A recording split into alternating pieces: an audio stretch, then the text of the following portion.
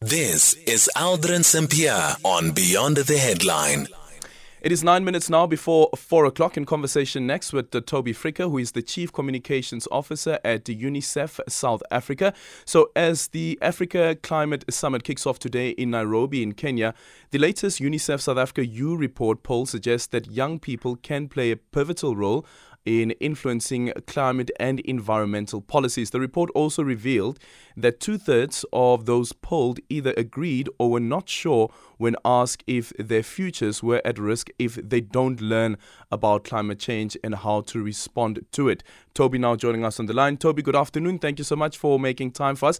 Just before we get to the results of what you found here from this poll, but was there clear understanding from your respondents about climate change and the impact of climate change? Yeah, no, thanks so much for having UNICEF on. I mean, the poll shows it's a positive finding, let's say. Let's start with the positive. When we're seeing about 70% of young people who believe they can influence policy. Now, at the same time, you've then got to obviously dig deeper and see what it is, how do they understand what policy is, and how do children really do that to influence policy. And we saw that 31% of respondents said that they still need more support to be able to influence policies effectively, and 41% said they hadn't received enough training or developed skills needed to respond to climate change more broadly and its impacts. There's work to be done, but we saw that a good proportion of children reported that they were learning about the climate crisis at school, but others, around sort of 39%, said they weren't learning enough. So there's clearly areas where we need to do more, awareness raising, more education, but also supporting practical actions on the ground. And is there any, from the responses that you got, is there any difference in how the respondents were responding based on where they are located and also based on the SEM or the LSM?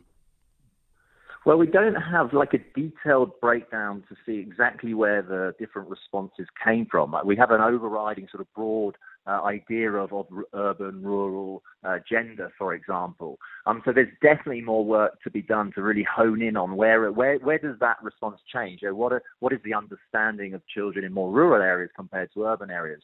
And that work really goes on. But what it does provide is a sort of pulse, like a youth pulse, so we get a better idea of what children, young people are thinking. We get a better idea of what are they picking up in the school environment or not. And where can we then sort of help to support that process along the way, to help to really help children and young people to be able to act and be able to engage with government, both at national but also at more local levels. And the need of having these conversations around climate change and also making sure that the language that's being used is also accessible.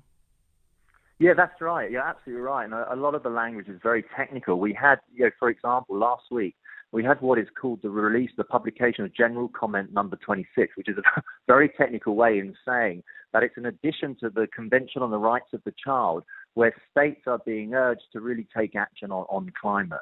And it provides strong guidance for states to be able to do that, but also to the private sector as well. So it's really then breaking that down so children understand what that is, but also governments and private sector understand what's being said, because there really are those specific impacts on children need to be taken more and more into account. And then the other conversation is, of course, around decisions that are made at the multinational bodies. We know, for instance, about the Paris Agreement and how some countries decided to pull out, the USA taking note of this as well. Is at a geopolitical level, is there any understanding from the respondents about what is taking place? But then do they have any conversations about, for instance, a just transition, and what does a just energy transition mean, and the financial commitments that were made by developed nations to developing countries? Yeah, I mean, I think that's very important. And I think what we have to remember is there are many organizations, there's UNICEF, but many others at a local level who are working on climate and environment issues.